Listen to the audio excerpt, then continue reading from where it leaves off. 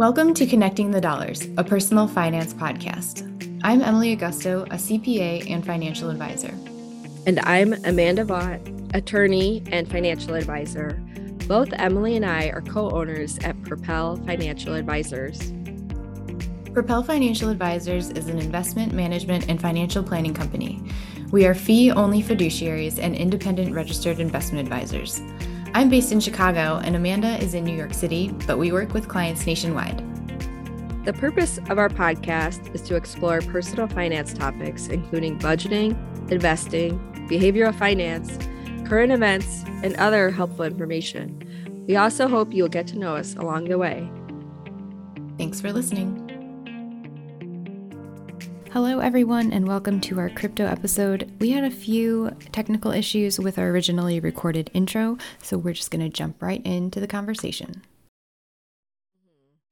And we are getting questions from clients. Should I buy cryptocurrency? What is the deal with cryptocurrency? Those types of things. So hopefully we can cover a lot of that ground today. So can we start out just with maybe a general background of what is cryptocurrency?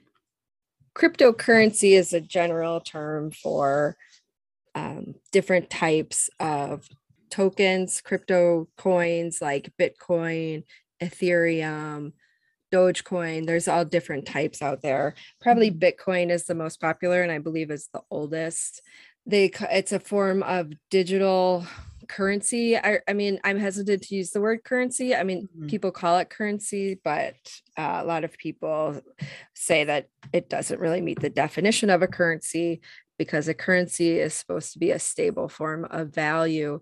And if you've seen any of the price movements in the crypto markets, you've seen that the price is not stable. It's actually quite volatile. I'm hesitant to use the word currency, but that is sort of a common term to say cryptocurrency. And then it uses what's called blockchain technology. And the blockchain technology is a way to replicate sort of like a financial ledger to show ownership of the underlying token in the blockchain.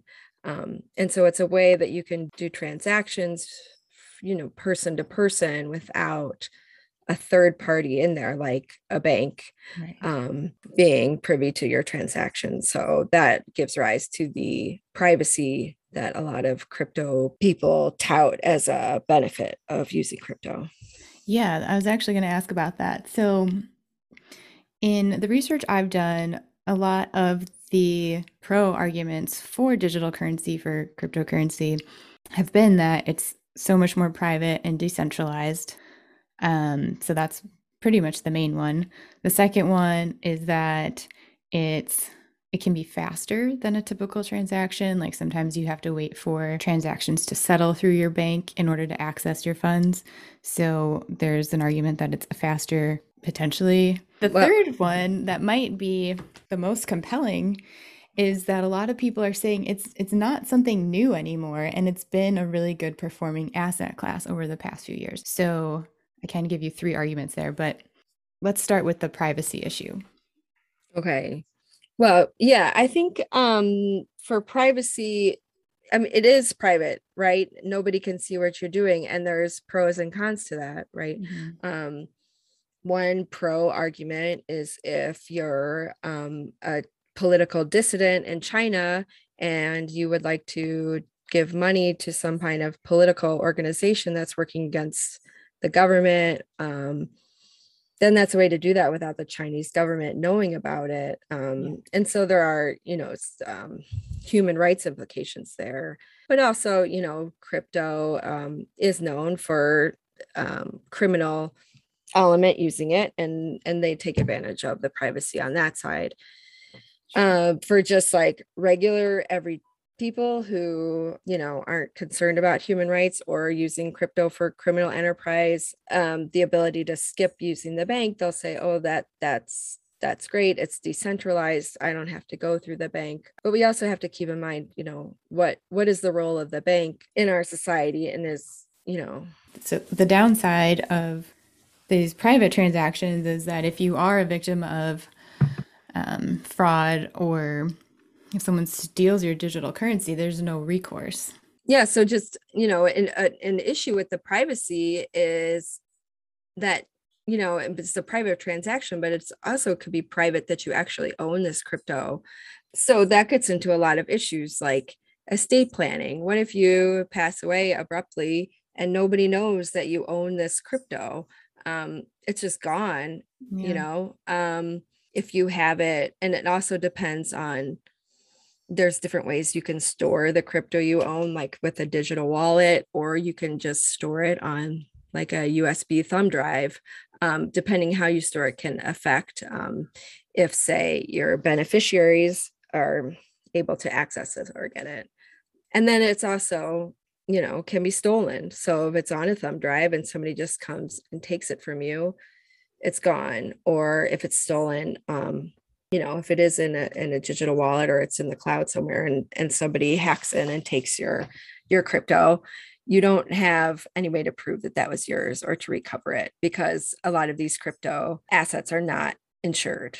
There is no, that's a side effect of the decentralized system, right? There is no FDIC insurance if it's a bank, and they have cybersecurity or they have physical security at a branch, and if somebody goes in and takes your money or steals your money, it's insured. You can get your money back.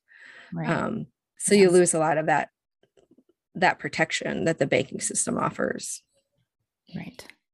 Yeah. So that second point then, that people are saying it's faster and you don't have to wait for your funds to settle before you can access your cash. Mhm. Do you think that is a pro? I mean, I think it just depends, right? I mean, if you're doing a person to person transaction, so if you're just trying to buy something at a store and you need to exchange your Bitcoin for something else, you have to wait for this mathematical puzzle process they have in place for the exchange to happen. So that's not really slower. I mean, excuse me, that's not really faster than, say, swiping your credit card. But if, you could say that some of the transactions at a bank are delayed, say if you do like a wire transfer to another country, that takes time because there are banking regulations in place, like your bank has protections in place for terrorist money movement. They have a know your customer laws. Different countries have different rules that the United States, where we are, doesn't have, that the banks have to comply with. And all those types of banking regulations, can slow down transactions from happening. But you also have to say, is that really a bad thing? Yeah, I Or, think those regulations are there for a reason. right. I think the most regulations we've seen in the last few years have all been around wires or at least like third Mm-hmm. party transactions. So that is a good point that yeah, you might get your money a little faster, but you're also missing out on some protections there. And Mm-hmm. And you're also, not facilitating money laundering, right. right? I mean, Yeah. And also, most I people mean, don't want to do that. I don't know how many people I do business with have cryptocurrencies or digital wallets that I would be interacting with in the first place. I mean, I do Mhm. assume that is going to change in the next few years, probably a lot.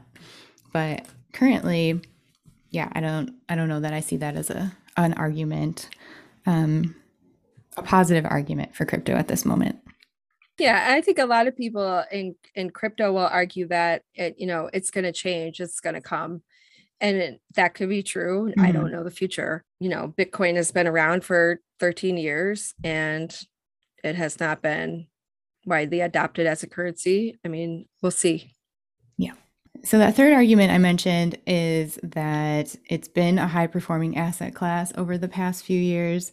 It's not something new, and that we should be scared of. Yes, it's volatile. Yes, it's still considered speculative, but compared to things like what are some other asset classes that are highly speculative or have been, like real estate, perhaps? Yeah, I don't, it's hard because I don't think of crypto really as an asset class necessarily, because it's not, there's no, how do you value it? it's Right. really hard to determine what that underlying value is. I mean, there is some value there. Some other person maybe has worked on this problem, but Sure. with real estate, you can say, there's value in the land, there's value in, maybe there's underlying minerals in the land, maybe it's a house on the land, or farmland, whatever the case is with the Sure. real estate. And then that has some kind of value that you recognize or other people recognize, and then you could go from there. I think for crypto, because it's so speculative, it's just in a different category. Yeah. And it's hard to compare it to traditional investment products, either real estate, stock market, bond market, um, venture capital, even, whatever the case may be. Sure. So it's almost like, should you even think about this as an investment, or should we think about it more as gambling or entertainment? Yeah, well, I think it depends on the person. I tend to fall Sure. on the side of entertainment or gambling, because I don't personally believe that really in the story of crypto, that it's going to change society for the better. I don't, really buy Right. into that. I think the underlying technology is interesting. But just because the technology is interesting doesn't mean that it's going to be good or better than what we already have. So that reveals my bias there, which I think is fine, because so much of the information on crypto out there is from people trying to sell you crypto, and they're Right. just going to talk about how great crypto is. And so if you're listening to this, hopefully you heard some of the other arguments that maybe it's not so great. Or maybe it could be great one day. Yeah. Um, Sorry to but put you those on are the spot all, like that. yeah, that's okay. But I think these are all things, if you are thinking about investing in anything, that you need to research it and really look under the hood and see what it is. And with crypto, there's so much there that requires research and learning new words, like what's a gas fee, like Mhm. what is that, what is Ethereum, and why is it different than Dogecoin, and which, I mean, there's so many different things out there to look into and figure out, how do you do this, is this right for me? Yeah. And if you're listening to the majority of the information out there is just pure advertising, it's not informational, it's just, you should use this service, you should buy this coin because that's what that person is selling. Yeah. And everything, it seems like it's this exciting new thing. And so, of course, people are interested. But as Amanda Mhm. said, the education is really important. And it's not only educating yourself, but if you have someone you trust or a financial advisor you work with, I mean, have a conversation with them too. Even though we're not necessarily recommending it right now to clients as a part of a core financial plan or portfolio, we're still educating ourselves about it. We're still keeping up on all the news around it. And yeah, so I think it's Mhm. important, even if you don't think your financial advisor thinks it's a good idea, but you want to learn more, like, Yeah. might I as well mean, ask them. It's better they know about it. Like if you do own mhm. some, than not knowing about it. Yeah. I think it's true. I mean, I don't think as a financial advisor that our role is to tell people how to spend their money. Our Sure. role is to advise them, if you choose to spend your money this way, then, that's going to cut into other things that you might want to do with your life, which is fine. And then they'll say, okay, well, I still want to do this. And that's Yeah, fine. It's your money to do what you want with it. Like, I exactly. don't advise somebody to go buy a boat, because I would never want to own a boat. That doesn't mean you shouldn't buy a boat. You know what I mean? And you find it entertaining and you like it, like, go for it. Right. But It I all would fits into put the plan. crypto in that category. Like, if you're going to spend money on crypto, maybe then you can't afford a boat. Or maybe it will go up in price and you'll be able to afford 5 boats. What do I know? But I don't think it's it's not really an asset class that I would think of as a traditional sort of investment that we would advise on investing in. It's more speculative and it's more for fun and entertainment than anything else, at least at this point. Right. Yeah. At least that's kind of what we're thinking right now. If your goals are to save for retirement, we wouldn't necessarily recommend something so speculative, even if you did think of it as an investment. So it's really just kind of taking a step back, looking at the big picture, and not just falling into the trap of this new exciting thing that's out there. Yeah, for sure. So after you do a lot of research into the crypto area and decide that you do want to go forward with buying some crypto assets, there's a couple things we want you to look out for. One of them is scams and another one is fees. Yeah. So on the scam side of things, there's still a lot of fraudulent activity. According to CNBC, over 10 billion in cryptocurrency was stolen in just 2021 alone. So that's not something to ignore. No. And especially people new to the field don't necessarily know how to recognize these scams. So just be very, very careful with that. Yes. And then the other one is fees that could come with crypto transactions. Depending on the exchange you use, there's a few different choices out there. Some charge different fees. Some are, 2.5% per transaction, which can really add up if you're doing a lot of buying and selling in the crypto space. So please just keep your eye on those different fees when you're deciding which exchange to use. Yep. Good point. I think that's good. Emily, I think we covered a lot of the major points. Yeah. I do think, even if we say we don't advise it and someone has bought it anyway, that's fine. We don't judge people who do that. No, not at all.